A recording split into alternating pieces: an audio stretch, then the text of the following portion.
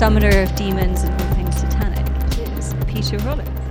Hello, it's great to be on the podcast. This is one of my favourite podcasts already, so I'm very privileged to get to actually participate. Nice. All right, yeah. Do you That's like high it when praise. people are like Doctor Peter Rollins, or do you just prefer kind of more down to earth thing? More down to earth. I feel like an imposter with the Doctor. Doesn't really Makes you mean sound very much. like I an think evil genius. When people use the word doctor in Europe, it's generally a sign that they don't have a good doctorate. If you ever see a book that says Doctor such and such, it generally is a bad doctorate. Anybody who has a doctorate doesn't generally talk about it. I one time went into the office of the physical education guy in my university, and I wanted to talk to him about something. I wanted to ask him. And I was just like, hey, Mr. Fritz. And he wouldn't even look at me. He wouldn't turn to look at me. And I was just like, hello, Mr. Fritz. And until the secretary came in and she's like, it's not Mr., it's Doctor. Oh my! I mean, we're not I saying said, that. My God. I said Yeah. Dr. Fritz. And then he turned around, just, how can I help you? So he was very attached to his doctorate. Oh my! To be honest, goodness. Dr. Fritz sounds even more like an evil genius name. Yeah. But the He thing, was we're not very, saying that philosophy is a better subject than PE, but maybe very I- obsessed, very I suppose over attached to his mirror image, I would say. To his symbolic To title. his- yeah, exactly. Yeah. He needed a little bit of the old castration. Yes. To use some of that. Yeah. So what's anyway- what's the topic for this week for you guys? This week, is it a weekly podcast? It's like an ad hoc podcast currently. Ah. So yes. But anyway, so the topic is, or the film is, Quantum of Solace. We are talking about James Bond and the No, theoretical Bond, implications. James Bond. James Bond. Okay. Well, we you are the expert, seeing as you're like a big fan of James Bond. Yes, that's Correct. true. I am. I do love James Bond. I always have. We wanted to do a few other pictures, but I think Peter was just like, I've just seen like a lot of the James Bond, John Wick, some of the Bruce Willis ones, mostly action movies, right? Yeah, I know it's terrible. I kind of like to think that I like good cinema, but I just like action movies pretty much. Give me some Steve Seagal and I'm happy. But there's some good Brilliant. stuff. There's some good stuff to talk about with Quantum of Solace. I Oh, think. yeah. It's the most political Bond movie. Yes, that's true. That's true. And I think, a lot of the themes are there that are like reminiscent of all the Bond movies. So there's plenty to dive into. Absolutely, So what because is it's it about- interesting. Oh, go ahead. Yeah. No, sorry, we're on a three-way Skype, so we're gonna be talking over each other a little bit probably. But I was going to say that it's an interesting Bond because we were talking about Daniel Craig as Bond, or this iteration of Bond, as compared to the other Bonds like Roger Moore, the 90s Bond, the best Bond. No, I don't think he is the best Bond, but he's the Bond of my childhood, Pierce Brosnan. And he is, conventionally Bond is very much kind of a non-split subject. But Daniel Craig's version of Bond has a little bit of, he's carrying a little bit of trauma in screenwriting, call it the ghost. He has like a trauma in his past that we know about. Whereas the other versions of Bond, he's the non-castrated male. I don't know. He doesn't, he has no kind of element to him. Yeah, I mean that's a Edge. very common, that's a move that's happened in cinema over recent years that now you have to have a backstory for superheroes and heroes, that it's not enough to just put them on screen. They have to have some sort of like a traumatic event. So even with Batman, you see that obviously the recreation of Batman is very much connected to his trauma. I suppose it was always there to some extent, but now there has to be It's some overt. animating trauma. Whereas Yep. the baddies don't need to have that. The baddies have an excess of money, an excess of pleasure, an excess of everything. And we hate them for it. I know. Well, it's interesting because it's not only James Bond or film characters, it's everywhere in capitalism now. It's like, what is your private story? What commodity of hurt do you have? Yes, I mean the one enemy is the person who has no trauma, and that's what the fantasized enemy is. So like within James Bond, you have Spectre. In Quantum of Solace, of course, they're trying to get all of this money by controlling the water supply in Bolivia, but they already have phenomenal resources. I mean, so already you kind of have an organization that is pretty much omnipotent. They are without trauma. They are without suffering. They are having pure enjoyment, and it's all of the goodies that have, you know, James Bond. The women that he loves are always dying. That's the big thing. Is not only has James Bond got a founding trauma with the death of his parents. Continually, anybody he loves, including the woman he married in one of the early Bonds, are all killed. Yeah. So yeah. I have kind of a theory about this whole new trend of trauma being included into the narrative of characters that are meant to be non-castrated, and it's that I think that for the audience, maybe the object cause of desire is the possibility of neuroses arising in the character, because, for example, for James Bond, what you have is that he's willing to go through physical violence in order to not go through or not acknowledge the inner violence of his life or his, and as long as he has like the imperative of his missions and like the things that he has to do, like his inner void can always be like put to the side or evaded. So something that I always liked about Freud is that when he talks about repression, he doesn't say that it's just like the things that you repress, but it's actually the repression of the repression. And I think that he goes through extreme like physical pain in order to be able to afford that repression of repression. Yeah, and it's something they so really... I think that for the spectators, I think that there's a thrill in wondering when it's going to happen for Bond, when he's going to have sort of like a neuroses, like an encounter with neuroses. And I think it happens at the end of, what's the one before this one? Casino Royale, because he falls in love. And after he falls in love, he wants to resign from the company or from the CIA or whatever. MI6. Yeah, he wants to quit, and yeah, it's just like, I think that's like the object cause of desire for the audience. It's just like hoping that something will happen, but at the same time getting enjoyment that it never actually happens to him. Yeah, exactly. That's really true. Yeah. And that really happens in an extreme in Skyfall, because in Skyfall he literally returns to his childhood home and has to confront, you know, his upbringing, and that's, I suppose, out of all of the recent Bonds, that's the one that is perhaps most critically acclaimed, because I think it has, like you're saying, that kind of, we're waiting for Bonds to kind of that stuff to come to the surface. And I guess this is my theory for 25, which is the next Bond, which will be the last Daniel Craig Bond, is that will be brought to completion in some way. And it might even be that they kill him off. I don't think they could kill him off, but there's probably, just like the last Batman, like Batman literally faces his suffering, is able to subjectivize it, and therefore it can no longer be Batman. Like, he literally can't be Batman anymore. He goes off to be with the woman. Well, and I also find it very interesting that he falls in love in Casino Royale, and it sort of ruins his life. And then in this next movie, Quantum of Solace, there is no Bond woman, right? Or at least there's no sex. He doesn't sleep with anybody. Yeah, it's the only one he doesn't. Well, with one person, he sleeps with the red-headed woman. Yes, Strawberry Fields. Okay. But not the main Bond, not the main, not the main female Bond girl. Yeah. Oh, okay. Yeah.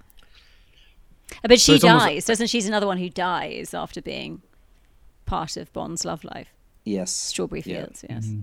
I have to just say that name. Like, the names in Bond are hilarious, because obviously, you know, often in narrative fiction, you have names that are symbolic or evoke something, and, you know, people like Charles Dickens are very good at, you know, having names that evoke the character, but like the Bond names are just fucking hilarious. Like the villain in this one is what's this Dominic Green, and it's all about eco stuff. And I don't know what the hell like Strawberry Fields is like a Beatles song. I don't know if there's like a they're all a bit ridiculous. Another thing that I thought that was interesting about like the Bond movies is that, for example, you can have a movie from like the 80s before this whole thing started. Like you probably know these, Peter, like Universal Soldier with Van Damme. Where it's just like you have this guy that is like a soldier, and he's obviously non-castrated as well, but there is no risk in it at all. Yeah, like he's almost kind of deprived of his humanity. Not just that he's non-castrated, but he doesn't have humanity either. So he just like obeys and goes through the violence and whatever. But there's almost no risk. I think there's a correlation with that as well with some of the new superhero movies. I think that's something that Todd was talking about. It's just like, it's just seeing immortality on screen. Like not there's no risk. There's nothing that can happen. Actually, you have this guarantee that they're going to survive and that they're going to win. Yeah, which is like, I think that makes the prospect of 25 pretty interesting, because it might be actually very interesting if he dies or something happens to him. Yeah. But yeah, I think that one of the scenes of the Bond movies that I think is like the most suspenseful is the torture scene in what's the last one? Spectre. Spectre, yeah. Oh yes. Because he's about to be deprived of his humanity, and he might become sort of like a soldier thing, because I think that he goes through some machine that threatens to get to like who he is, or a kind of lobotomy, I think. Yeah. Have you heard the great fan theory about that? No. Oh, it's brilliant. Just very quickly, it's very funny. So the fan theory is, because that's the very first Bond, that's kind of technically the origin story. So the idea is that James Bond is on that torture seat, and Blofeld puts that needle into his head, and Blofeld even says that this is going to disorient you. You're not going to know the face of the people you love. You're going to be basically, your whole world is going to dissolve. And the idea is that every other James Bond movie is just him in that chair, because he's different Bonds with different women, and it's not consistent, and that actually every James Bond movie, all 24 James Bond movies, is him just being tortured by Blofeld. There's something very dark about that. Yeah, sounds horrendous. I think there was something similar about Friends. I think somebody came up with a theory that Phoebe at the end is just like, she stays alone in the cafe. That's right, you told me that. Yeah, she's imagining that, like, the whole thing is just like imagined by her. She's crazy. Like she's just nuts. Yeah. Yeah. No, but I think that just like the threat of him losing his humanity actually is something that keeps people coming back to the movies. I mean, honestly, absolutely. And I think this is why the baddies aren't subjectivized. I mean, in things like Mission Impossible, in Batman, in James Bond, the enemy is having excessive jouissance. They are having even when they're robbing a bank, they're already loaded. Even when they're doing something, it's like they've already got millions or billions. Yeah. And it's because even when they're dying, they enjoy it. Exactly. There's like this, in fact, and the Joker is the perfect example. He's literally got a smile etched on his face. He literally is excessive jouissance. And we hate the person who has excessive jouissance, the fantasy of the non-castrated other. Yeah. It's interesting, like in our, sorry, go on. No, go ahead. I was going to say, in our, it is a something of our contemporary scene that we have a real, although it's just the nature of all myths and civilizations, and making sense of the kind of absolute chaos of everything, is that there is an uncastrated other out there. Yeah. But it's funny that there's such a within capitalism, and I have a theory about this that's not really related to it, but like why there's a whole drive to show how you are uncastrated, how you are impotent in capitalism. Say it again, sorry. So we have this fantasy that there's this non-castrated other, but like, why has it become a commodity to prove to the world that you are uncastrated yourself. Oh no, that you are castrated. I would have thought, because Yeah, that's you become are. You know, that's what I said. That's what I said. Oh, yeah. You are. Oh, yes, You yes. are. Yeah. Yeah. Yeah. Yeah, I mean, yeah. Have you got any thoughts on that? I do Well, have a few thoughts about it, yeah.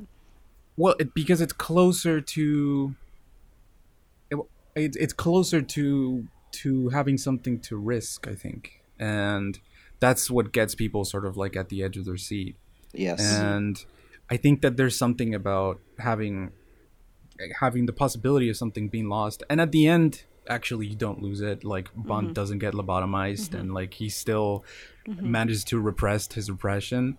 And I think that that's like extremely gratifying. But the closer that you get, the more pleasure that it like generates for the viewer, I think. And the real Absolutely. pleasure, I think, of these movies is seeing the non-castrated other ripped of their pleasure. I mean, that's kind of like, partly it's seeing Bond or whatever superhero getting the woman at the end or whatever, but a lot of it is the pleasure of stripping this other who has everything, because it's always it's the good guy who has the damaged relationships, has the dead family. I mean, Jean-Claude Van Damme movies and Steven Seagal movies generally start with their families being destroyed. It's often like the child is killed or the wife is killed, or there has to be this ripping away from by this all-powerful kind of megalomaniac. So yeah, it's a fascinating structure. But it's the same. It's the same with things like Gladiator. But you almost think, I mean, to talk non-psychoanalytically about it, you kind of have to justify these days why someone would be violent. in a much more kind of like humanized world. So yeah, you couldn't just justify like bang, bang, bang with no reason. But I really like the point that Adrian, you were making about that kind of dualism between like getting that kind of lost object or that fantasy. Or and not getting it, just like repeating, not getting repeating and the not loss, getting it. But the closer you are to getting it, really keeps the thing going. If you were too far, you wouldn't have like a perpetual. If you didn't have that antagonism between getting it and not getting it, or becoming close to it and not getting it, you wouldn't have the perpetual revolution and the perpetual enjoyment of having 25 Bond films. Yeah, it's like, so even though we know he's not going to get it, we're still. Yeah. In for the ride. You get enjoyment out. But imagine what the Bond sequel would have been to Casino Royale if he actually would have stayed with Vesper. Like you see him like back at home and he's already like it's impossible. Dead, and he's like he gained a little weight and everything. It's like and he like really seals it at the end because she dies and he completely like lets go of her. I think one of the last lines is just like the bitch is dead. So it's just like he completely like forgets her and he represses her as well. And that allows for the sequel to be like the same as the others, I think. And is it his On His Majesty's Secret Service, which is the one where he actually does get married, and it does have the happy ending, and it's an incredible scene at the very end. And I think I might be wrong about the name of the Bond. I'll have to, if we were in the Joe Rogan show, we'd be looking it up online. But it's the one where at the very, very end, his wife is literally shot in front of him, and he is weeping over his wife's dead body, and then the closing credits come up. I mean, what an incredible end! Like that happens. Yeah, that happens. It's literally it's the Bond movie with the guy only ever did one Bond. Timothy Dalton. What's that? Timothy Dalton. No. It's earlier than that. It was this guy who was a mechanic, and he'd Really? never acted really before, and he was chosen to be Bond, and yeah, at he the was very just like end, a handsome guy or whatever. he was a handsome guy. Yeah, he had this kind of charisma. I have to look this. I have to look this up. This is going to annoy me. Yeah, actually. look it up because I would love to know the right title, because otherwise it'll be a Which one did you disaster. call on Her Majesty's Secret Service? I don't think it is all the time. Yeah, basically it's like the third or fourth Bond. It's an early Bond. So, but doesn't it make sense that maybe that's the one that people remember the least? Oh, because yes, it has that. He was the most human Bond, and it's the movie that sticks in people's mind the least. Yeah, of all of them, because it doesn't have that repetition thing to it. But then, kind of on the other side, and I guess it speaks to your point, Adrian, about coming close to the fantasy. Daniel Craig, you could argue, is kind of the most humanized Bond, aside from that one when he gets married. And it's extremely, extremely popular, particularly Skyfall and Casino Royale have been really resonated with people. So, you know, it's kind of, maybe they've got the perfect mix right, where they give us a bit of like proximity to that fantasy and then rip it away. Yeah. It also has that dimension of contemporary ideology, which is that the hero has to have a cut. They have to have some sort of problem. But as soon as you subjectivize the bad guy, they're no longer bad. So if you take something like The Sopranos, as soon as you subjectivize the baddie, then they're not a baddie. So I almost feel that the limit for a Bond movie or a John Wick movie is you cannot have the baddie as castrated, except if you're wanting to turn them into something less bad. Like the baddie has to have pure. It's not Bond that's not divided. It's not Bond who's the undivided subject. It's the baddie that is. Yeah, that's the weird thing. Yeah. Otherwise, you get like Breaking Bad, where he's doing bad things and everybody is, you know, on his side. Exactly, yeah. So what do you guys... Sorry, go ahead. Go ahead. Oh, I was just going to say, so yeah, whenever we talk about the non-castrated other and we think about heroes being it, it's actually not. It's the baddies that are. And that's what's really interesting is sometimes it's the fantasy of the other having something that we hate. It's not that we want it, it's that we want to strip it from the other. But do you not think that this is something that was different in the past? So, for instance, you look at Hollywood stars of the 30s, 40s, 50s, and they were kind of like demigods. And the more successful, more beautiful, more perfect you were, the more attractive. Whereas now, you know, you look at someone like Keanu Reeves has become, quote unquote, the internet's boyfriend. And everyone loves him because he's so nice and so down to earth and so normal. And so apparently, you know, the typical divided subject. So, you know, it's just interesting how the villain is now the quote unquote, not perfect, not in the sense of like good, but perfect as in apparently whole. And Keanu Reeves has this thing, and it's terrible to say, but not only in the movies does he lose his wife, but in real life he lost his partner, you know, so like in one sense he's the perfect, it's very sad, but it's the perfect kind of like there's something about him in real life and in his character that is very appealing, ideologically speaking. And do you have any explanation as to why these days it's so important for us to identify with, you know, heroes that are split subjects? Adrian, do you have any thoughts on that? Well, just as a quick aside, I think what I'm understanding is that the hero is under threat of undergoing like a psychotic breakdown or castration. And sometimes I think maybe the pleasure of seeing the hero is that it flirts with castration. And sometimes it happens, but then comes repression after that. But that the villain never goes through that. The villain never loses anything. Yeah. Because doesn't what's the Javier Bardem, the character, the bad guy, at the end, doesn't he almost die like in extreme joy? Like which one? In what movie? In Skyfall. I think Skyfall, yeah. Yes. Doesn't he die like in the arms of M or something like that? I kind of forgot. He also has a justification because he was like treated so terribly by the.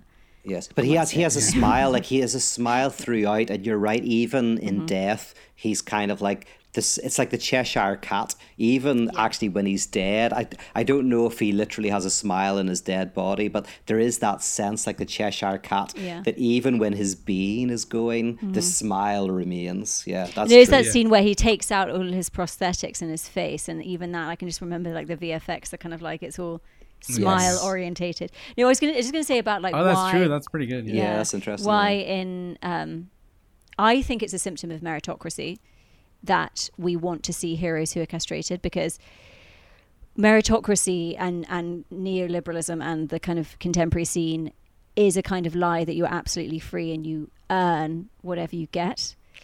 And so in the past, you know, we had much more of a system that wasn't better, but it was just different. You know, it's almost like the kind of the feudal system where it's like, you know, God made them high and mighty and ordered their estate. So back in the day, you know, you knew that you were just kind of a worker with no hope for whatever. but you had these kind of demigods that you could never aspire to be, but there was some kind of entertainment or diversion or like kind of like a window into a different life. Whereas now our apparent freedom, I think it does speak to the and also because capitalism always wants to find new boundaries and places to enter into. So private life is capitalized on. But I do think that kind of split subject as a commodity or as something that is seen as a good thing. It's kind of like, oh, this person has overcome. And overcoming is a big narrative in meritocracy and the apparent freedom of neoliberalism. So yeah, I think that's it's why a finding fantasy of you can overcome, and that's an interesting point. Also, you could say that just it's all that's happening, and I don't know if this is true. I'm going to throw it out and let you guys critique me, but that it's just about where the pleasure's located. So in movies, actually, we think we don't like the baddie, but I think now the baddie is the uncastrated other, and actually our enjoyment of the baddie is often where our real enjoyment is. So we both enjoy the uncastrated other, and they have all this sex, they have all this money, they have all this work. So maybe in the past we identified with the hero, whatever, but now we identify with the evil character. Yeah, but and you see something like the Joker. Sorry. Yeah. But then consciously we want to, at the very end, for our own morality's sake, you have the death of that person and you know, we take it away. But I see it myself when I was watching a Mission Impossible recently, and I know that I was enjoying the baddie more than I was enjoying the goodie. What's his name? Ethan Hawke? Tom Cruise. Yeah, well, but his name is Ethan Hawke, I think. It is Ethan Hawke. I thought, what's the actor called? Isn't that the actor's Ethan Hawke? No, that's his acting name. Ethan Hunt. Ethan Hunt. Thank you. That's another one with the name means something, like he's going and hunting Ethan out baddies. Hawke is the first reformed guy, yeah. Exactly. You've got to know that. Like, it's funny, within the fundamentalists, I get every fact wrong about popular culture. So I just let you know. Just say your name, we'll work it out. No, but I think you're absolutely right about the baddie, and Suicide Squad's a good example that, you know, we were it was such a big movie and it's getting made again. It clearly has commercial appeal, and there's so many after Heath Ledger's iteration of the Joker, you know, we've got Joaquin Phoenix, Jared Leto, and it's having all of these, like, there's a real mythology that's being explored around the baddie. And then obviously Suicide Squad, you've got the Harley Quinn, you've got little girls dressing up as Harley Quinn for Halloween, you know. There's obviously like a big that's almost like the return to trying to bring the uncastrated other back onto the side of the hero. So it's always like the uncastrated other is in the villain, and Suicide Squad, I think part of its success, even though the critics hated it, the part of the success is they understood that they could bring that jouissance back onto the side of the hero by making the villains the heroes. It's very clever. You know, because do you think that should happen though? I mean, it's like one of like Hitchcock's famous quotes is like, you know, he said that the villain makes the picture. I think so. Is there something about a bad guy always having that position that that's why go ahead. Oh yeah, I was going to say you're absolutely right, but that's why in Suicide Squad they had to make another villain. You know, that's I don't know who the villain was. A villain in the worse last than the villain. They had the Cara Delevingne character who was like that ghost thing or whatever. Oh, and then the alien. So I think you're right. It's like as soon as you make the villains the goodies, of course you have to bring in another, and the villain. Well, this is it. Yeah. Oh, go ahead. Sorry, I was going to say, you know, like when you are structuring a narrative, and obviously like the villain is like the objet petit. It's like you don't get a story without a villain. The villain is definitely the thing. You know, if there was no villain, there'd be no story. You know, there'd be no. Yeah. So maybe it's oh, go ahead. Well, I was just gonna say, what do you guys think then about? I don't know if you saw it, but like in Black Panther, for example. The Black Panther is non-castrated, and the villain is castrated. So a lot of people, and I think I agree, is like actually the hero is the bad guy. He's I think Black Panther is a particular. He wants to break open the state of Wakanda or whatever, and he wants to like help people outside of it. Yeah. So there's like a political kind of. He's kind of like a leftist figure in the movie, but he's the castrated one. Well, he's the one that is lacking. I think. That's the Black Panther has a lot to do with contemporary ideology. Yeah, but here's the thing as well. Is like I think that's a very good point with Black Panther is it complicates those dynamics, but it almost shows that all you need is a non-castrated other, excessive jouissance, and someone who is divided. And those can move around. It's weird. You can you can put them in various places. Well, in screenwriting, you don't call the villain, you call him the opponent, because the opponent isn't necessarily the baddie. He's just the person that gets in the way of what the hero wants to achieve by the end of the movie. So, but it was interesting because like Todd was talking about this in relation to 2049, and I think this actually relates a lot to this kind of complicating of who's the villain, who's the goodie. Because you see a lot of movies now where the state is the goodie and the like non-state, i.e. the capitalists, are the baddies. So you've got the corporation in 2049 versus the replicant police, and in James Bond it's like the establishment Secret Service against the corporation, Yeah. I mean, so it's funny how things like flip around. And that's the interesting thing about Bond. Another point is that the baddies are, in a way, what G.K. Chesterton would say is they're committing a crime, but not because they are radically outside the system. They want to get into the system. Like they believe in private property. They just want to have it. They within Quantum of Solace, Quantum is a wing of Spectre, and Spectre is basically in all sorts of industries. I mean, basically, Quantum of Solace is the most hilarious baddies. They want to be a utilities company in Bolivia. It's like so boring. It's so boring. Yeah. But they want to commit a crime so that they can enter the system. So it's funny, whereas James Bond has no interest, so they're pathologically interested in the sense of the Kantian sense of they have self-interest, whereas Bond, every time Bond goes into a casino and he wins lots of money, what does he do? He doesn't care. He often throws the money away. Well, he's the old money. He's old money. He's eaten old money. He's not even very high up. He just doesn't, he doesn't have anything to prove. But he's got no pathological interest in the accumulation of money, whereas Spectre is obsessed with it. No, absolutely. Do you think that do you think that there's enjoyment in that? Because I think Ready Player One is the same. Like the corporations are the bad guys, and then government comes in and like puts injunctions there so that there's like some rules, like putting regulations basically. And do you think that maybe that's some kind of enjoyment, apocalyptic enjoyment or dystopian, because it's almost like that'll never happen, or it feels like that will never happen, at least in the US? I do think like the state is becoming more and more the underdog when you look at like how far Amazon etc. has encroached in like lobbying and stuff. Well, maybe that's just a fantasy. Maybe that is a fantasy.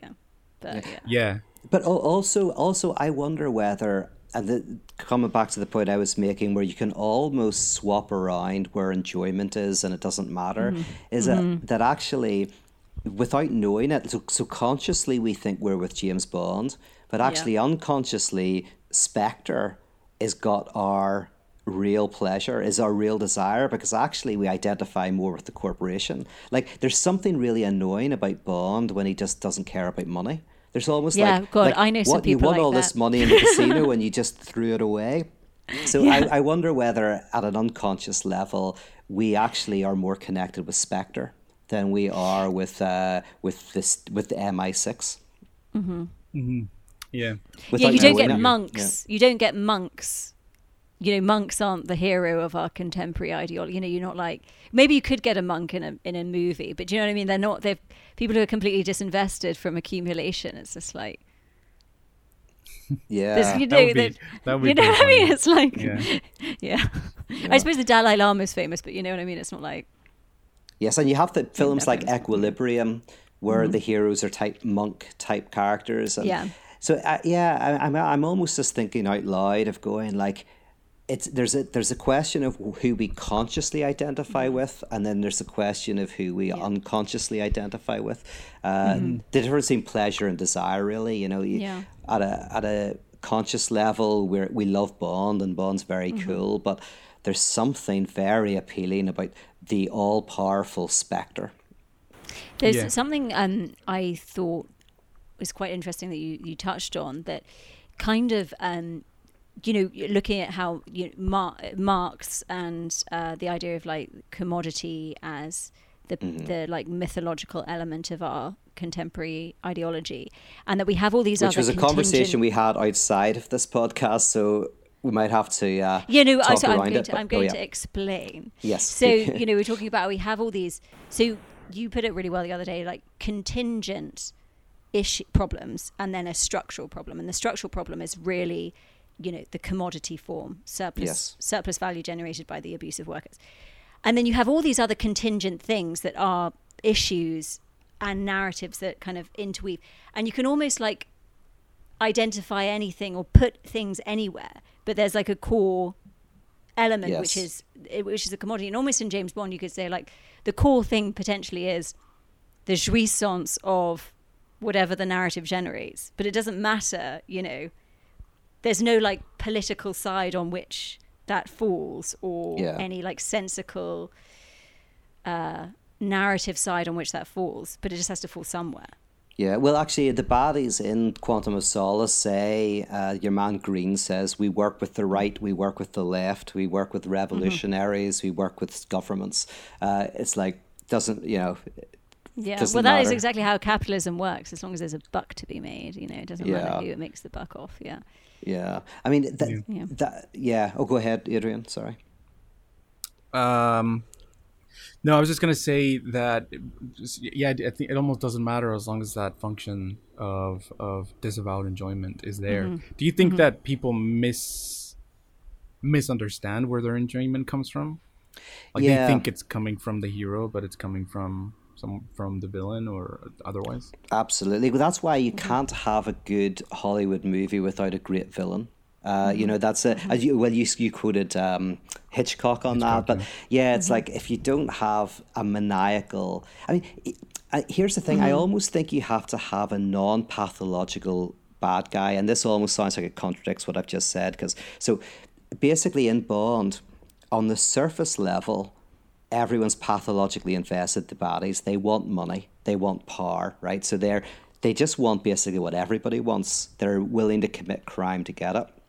However, there's something going on that's even deeper, and I think Austin Powers showed it really well whenever Dr. Evil was taken out of his hibernation, and he said something like, I'm going to hold the world to ransom for $30 million.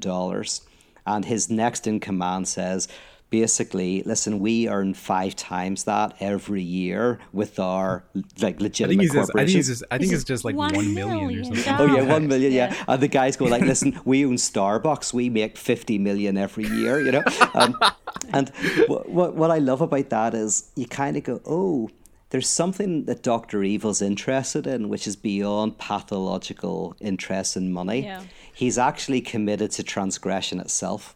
He wants the transgression, and I think that's what makes a really good baddie. That's why I originally suggested the movie The World Is Not Enough for the Bond that we would look at, because I remember that baddie as being just interested in the destruction of the world without any interest. But I was wrong, because even he was trying to help some women have a monopoly in oil.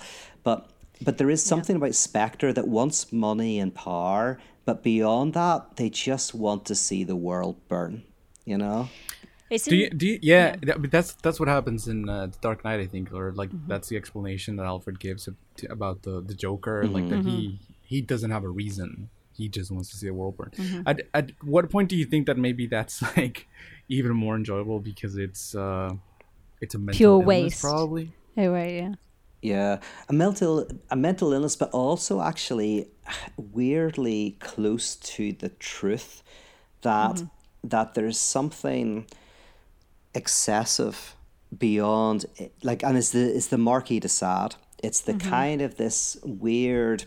Zizek says it beautifully when he talks about fascism, because the fascist is the person who gives up their pleasure Like they literally give it up. They say, we will die for our country. It's all discipline. They shave their heads. They're willing to die. But of course, the fascists, you can just see pleasure oozing from them. Like the Nazis have fetishistic clothes. It's like there is the pleasure of renouncing pleasure. And that's jouissance. I mean, if you want to know what jouissance is in a nutshell, it's like the pleasure that comes beyond pleasure, like and this utilitarian is where pleasure. The Reichian analysis of the Nazis is kind of completely opposite to what potentially a Freudian or a Lacanian analysis of the Nazis would be. Yeah. You know, it's kind of the problematic renunciation of pleasure for Reich or whatever. But yeah, no, you just have to look at the garb, the Nazi garbs, and it's pure fetishistic pleasure, masochism. You know, it's sex is rife, and like people. Well, obviously, there's reasons why people dress as like have Nazi fetishes or whatever. That guy, the son of there's some Oswald Mosley's son, who's like a newspaper person in the UK, was caught at a Nazi orgy dressed as a Nazi or something. It was, you know, he completely owned it as like, yeah, that's just some fetish or whatever, but it's obviously seen as extremely problematic. But the point being that, it's extremely sexualized. It's very sexualized, absolutely. Yeah. So, renunciation. I mean, there's this weird thing in the body that they're interested in some sort of particular capitalistic goal to increase capital, and yet, of course, they're just getting pure pleasure from the very act of transgression, which makes them even more kind of scary or something, and even more relatable in some respects. Oh yeah, I was going to say the opposite. But isn't capitalism sort of like the perfect place to do that? Because isn't that transgressive, like by nature, that it's not about, no amount will ever be enough. Yes, it's just gain in itself. Yeah. And in a sense, you could say that a true capitalist is the one who has renounced use value, as in they've renounced pleasure, in the sense that, like, if you're selfish, you want to increase your use value. You want things that are useful, and you purchase things that are useful. But when you are fully given over to the capitalist system, all you're interested in is exchange value. You're just interested in the abstract increase of capital without necessarily any use value. And so that is a weird renunciation of utilitarian pleasure for some sort of excessive jouissance that comes from renunciation itself. Satisfaction. Yeah. Yeah, if you just had your sandwich and were satiated, like. Yeah. So in a sense. Capitalism, so in a sense, the Bond body is a perfect representation of something true in capitalism itself, you could say, for two reasons. One, because in a sense, as I say, they don't want to destroy the system. They just want to be on top of the system. So that's in one way they want to kind of enter capitalism at the top. But then secondly, because there is no limit to what they want. They are excessively interested in the perpetual movement, but they get without pleasure object, without object. Yeah. You think this is kind of like a slightly distant point to make, but just all this talk about pleasure, villains, and the kind of dualistic nature of how we generate desire and how we get ourselves going. You know, obviously you can see this a lot in a lot of political and cultural antagonisms you see. You know, you can't have one side without the other, and the absolute pleasure that's generated in a perceived opposition or a real opposition, you know, and there's a whole kind of pleasure generated figure of eight that's happening there that people want to be part of, rather than, you know, there's something really to it that generates a kind of jouissance. Absolutely. Do you I've been wanting to ask you, like, what do you think about Bataille? Because he has some stuff on transgression and excess and all of that. Have you gotten into his work at all? You know, I did a long time ago. I read The Story of the Eye, and I read The Accursed Share, and there is this... The Story of the Eye is pretty graphic. Yes, it's very intense. And there's something about just, you know, I'm kind of saying this for myself to remind myself, but he's all about this need to, the religious sacrifice, the religious festival is almost like this excessive destructive activity that stands against economics. Isn't that right? Is that correct? That he's basically that we as human beings need these extravagant, destructive activities. Maybe Saturday night's a good example, where there's no utilitarian value to it at all. There is kind of like, and that's the original religious sacrifice. You actually destroy the best sheep that you have, the best cow that you have. It's like it's a pure act of excessive enjoyment without return. So, it's the residue of economic life. Yes, I mean, he makes that sort of parallel between just like regular economics and like libidinal economy, which always has like this excess. Yeah. So I'm just going back to your point about the capitalist who isn't interested in the utilitarian nature of things. But can you say that the most capitalistic person is the person who turns everything into a utilitarian value, like everything they do? So it's not necessarily just about, like, capitalism isn't just about money. It's about capitalizing. You can there's cultural capital. There's like, it's not just, it can be like a psychic thing. It's not just about the generation of money, wealth, etc. Yeah. There's a capitalist structure at play in people who obsessively exercise or. Well, yeah, I mean, one of the, for me, I kind of go back to some of Marx's kind of like very pithy sayings, and one is that you can have systems that are CMC systems, so commodity, money, commodity, which is I create a commodity, I go into the market, I get money for it to buy another commodity that's useful to me. And then you enter into a model which can be described as MCM, which is I have money, I buy commodities, a factory, workers, etc., so that I can create commodities to make more money. So now money is not simply the kind of like the thing that makes exchange helpful. It becomes a property in itself. And I think once you enter into an MCM model, you're weirdly acting not in your self-interest. You're weirdly acting, I think, and this is with the zombie, Shizak talks about the zombie, but you're acting in this weirdly obsessive way that doesn't necessarily have to be selfish. It can be selfish, but weirdly, you can have a capitalist who drives a 15-year-old car, lives in a shack, absolutely, and is making money. Like, there's no necessary connection to selfishness at all. Yeah, absolutely, Interesting. Well, and also that it's experienced as a duty. Yes. That almost as a sacrifice of the self. It's like, it comes, my pursuit, my eternal pursuit comes before me. And I think that's the word, sacrifice is the word.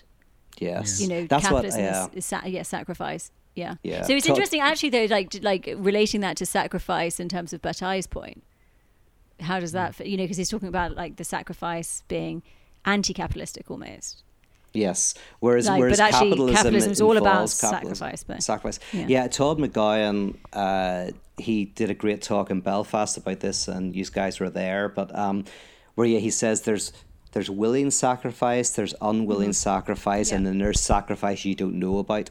And weirdly, for us in capitalism, we can sometimes think that we're acting in our own self-interest. Like the capitalist is the most kind of honest person, because they go, I'm acting in my own self-interest. Other people pretend they aren't. They pretend they're doing charity work for other reasons. But listen, I'm self-interested and I'm honest about it. And then Todd's point, which I think is a really interesting point, of course, the psychoanalytic point, is no, if you were self-interested, once you'd made 10 million or 20 million or whatever, you'd stop and enjoy it. Call it quits, You're actually, you're weirdly destroying yourself. The cunning of capitalism it destroys you without you even knowing it. I know this is the funny thing, and I think, part of the idea of, we're talking about why we identify so much with the traumatized hero, whatever, and like the personal story is becoming so to the surface in capitalism. It's just interesting that like people don't realize when they are talking about all their aspects of personal life as part of their work or part of their, I don't know, they talk about I've had to go through this, I've had to go through that they're just unknowingly commodifying their private life. And it's nothing to do with money, apparently, on a first level. But it basically, capitalism can encroach in so many different ways, and you can totally unknowingly think that you're doing something rebellious or countercultural, but completely buying into or perpetuating the system even more. Yeah. It's amazing. It's amazing how capitalism commodifies it, and at the moment we're now commodifying our private space. We're even commodifying our traumas. I mean, we can commodify, like, it's incredible, our inner world. Yeah. Yeah. No, I have to say this is going to be maybe a gross out one, but. Okay, so you have social media, which is obviously commodifying the private life and feeling compelled even when it's nothing to do with your work. Have I posted enough? Or, how many likes did I get? I mean, what the fuck? You might be like a librarian, and this still feels important in the kind of capitalist system that we're in today. There's a lot of so then you have the private trauma, et cetera, et cetera. But now I have noticed there's a lot of gross out stuff that's being commodified. It's like how brave you are to expose even physically your boobs on whatever, free the nipple, or I'm sorry, but there's a period thing that people post that, and that's all. It's becoming closer and closer and closer and closer to the body. It's interesting to see where it'll go next, Yeah. But yeah, there was a picture that I saw the other day of a guy that had taped a used pad to his face, to his nose. Oh wow! And then he was saying, and the caption was something like that this guy was doing it in order to show his girlfriend or something that he was a feminist or something, that he was on the side of women not having any shame because they have the period or whatever. But it's just it's very clear that this guy was just hiding behind feminism in order to satisfy his fetish. Yes. But, that's the thing. The thing is, though, if it was just for his girlfriend, then he'd do it just for his girlfriend. You wouldn't find out. It wouldn't be. He wouldn't have posted it online unless somebody else took a photo of it and posted it without him knowing. But that speaks to a commodification of that act. So it's commodifying your fetish. There's an interesting point there. Is the commodification of fetish and the normalization, i.e., you can actually hide one's fetish under kind of some sort of normality. So whereas rather go ahead. Well, do you think that maybe it makes it easier for people? I don't think, I'm not sure about this, but do you think it makes it easier for people to enjoy to sexually something when it's commodified, because it's easier to disavow it? It's mediated, I think. Yes, you're getting enjoyment. Because doesn't it require a bit more engagement or a bit more courage for something not to be commodified and for you to enjoy it either way? Yeah, I mean, the difficulty is, funnily enough, when it comes to our unconscious pleasure, by definition, that is generally difficult for us to share. So actually, I'm wondering whether actually we are commodifying fetishism, because actually I think when something touches on your deep sexuality, you inherently find that very difficult to. You find it kind of a rape if you're not, if it's not ashamed about it. Yes. Yeah, absolutely. But the thing is, it's I wonder if it's a certain structure of person might get it, might find that arousing or something. But maybe it's this fetish. It's capitalism has maybe a commodified fetish culture by extracting it from sex and potentially. Yes. No, but then the enjoyment's elsewhere. So for some people, their enjoyment is shocking people. Yeah, absolutely. So that's exactly what I meant. Yeah. The enjoyment isn't in, say, putting a used tampon on your face. The enjoyment is knowing that that's going to shock people and kind of and enjoying being the one who's shocking, but you can't admit that to yourself, because that's the thing you can't admit. Yeah. That's like masochism. It's not so you can commodify shame. Yeah. As long as you're a masochist, is that what you're saying? As long as you're not consciously aware of it, maybe. That could be the case. That could be the case. But the point that I'm making, and then I'd like to explore that, because I think you could be saying something really true there. But what I was thinking was more that a person can, generally speaking, when we're confronted with where the true locus of our enjoyment is, we freak out. So when someone does something very extreme, the enjoyment is actually hidden still, but what is hidden in is the real enjoyment is in the shock value itself. But again, that has to be disavowed.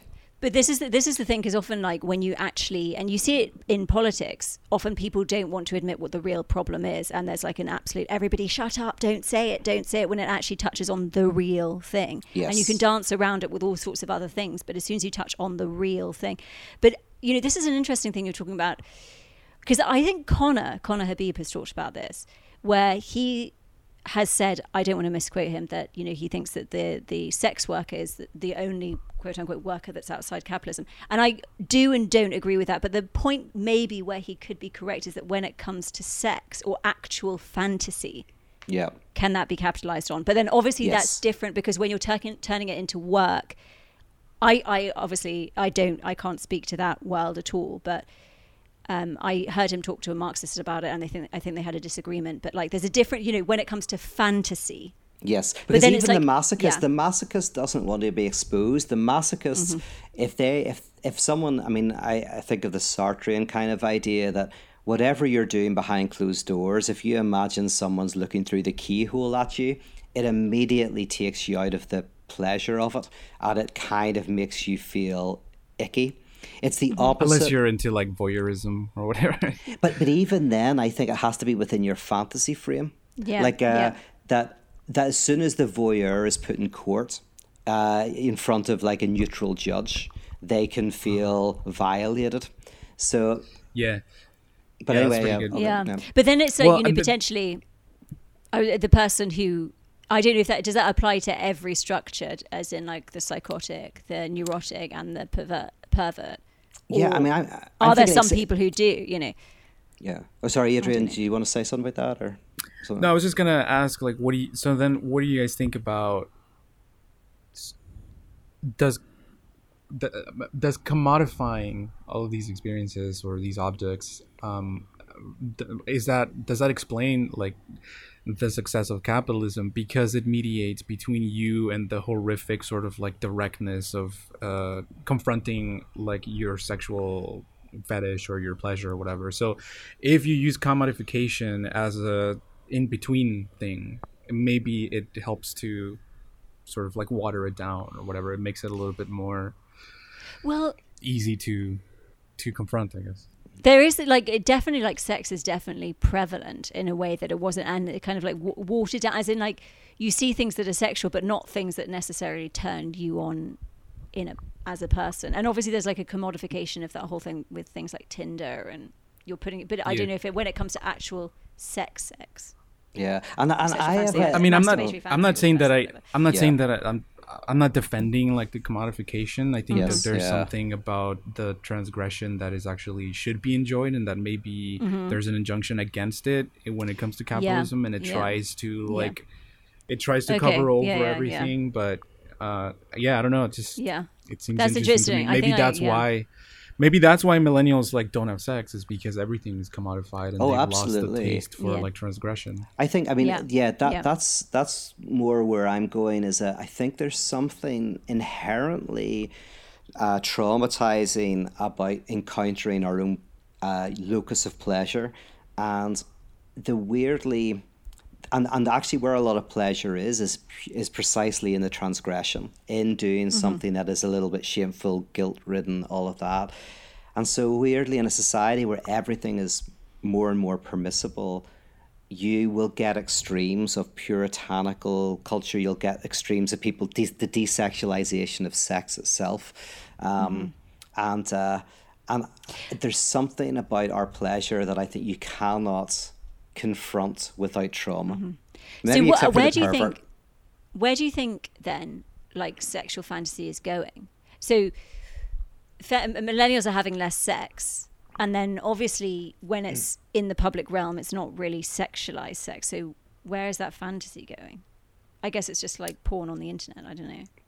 It might be in some kind of closeness, because the sort of like the openness of sexuality and how exposed bodies are now is just like it can become a little bit oppressive or just overwhelming to the point that it loses its sexuality. I think that maybe there needs to be a recourse back into sexuality as lacking, or something that is covering over a lack. Yeah. and being able to admit that and the traumatic core of sexuality in that way. I mean, But the most fascinating sexual act for me, or sexual position, is courtly love. I think courtly love is fascinating because courtly love ultimately covers over the lack by a lack. It ultimately, so courtly love is you perpetually put off sex. You perpetually postpone the act. You make it impossible. You put up so many obstacles precisely so as to deny the lack that is within sex itself. So, and I think courtly love is something that we in the West definitely revolve around to some extent and is part of our psychic structure. It's the lack that covers over the lack. Yeah. Yeah. Pretty good. Yeah, no, I do think it's interesting. I do think that, the bubbling up of sex into the public realm, things being so visible. I personally read Me Too as a response to feeling violated. And I think it's not a coincidence that Me Too is of 2016, 2017, 2018, 2019, not 1960. Like Me Too didn't happen then. I think people feel more violated now than they did then. Yeah. But, things were it was all arranged in a different way. But I think there's something, traumatic about it. That's a good point. All right. Yeah. Well, should we end it there? I think that's a good note. Yeah. I feel like we had this. I really love this because I feel like we were just thinking together, kind of like thinking through things about how jouissance works within movies and sex, desire, pleasure. So yeah, it's really enjoyable. I don't know if we came to many conclusions, but hopefully people will enjoy the wandering conversation. Yeah, no, this is the enjoyment for perpetually thinking you're going to get like a point, but you never get it. This is a more courtjoie. This is courtly love. It's the perpetual postponement of a point meandering that makes you fantasize that there is a point. Yeah, exactly. That's going to be like our tagline. Yes, I like perpetually that. revolving around a point. Yes. All right. Okay. All right. Thank you. Thanks for listening, and we'll see you next time. Fantastic. Bye-bye. All right. Bye.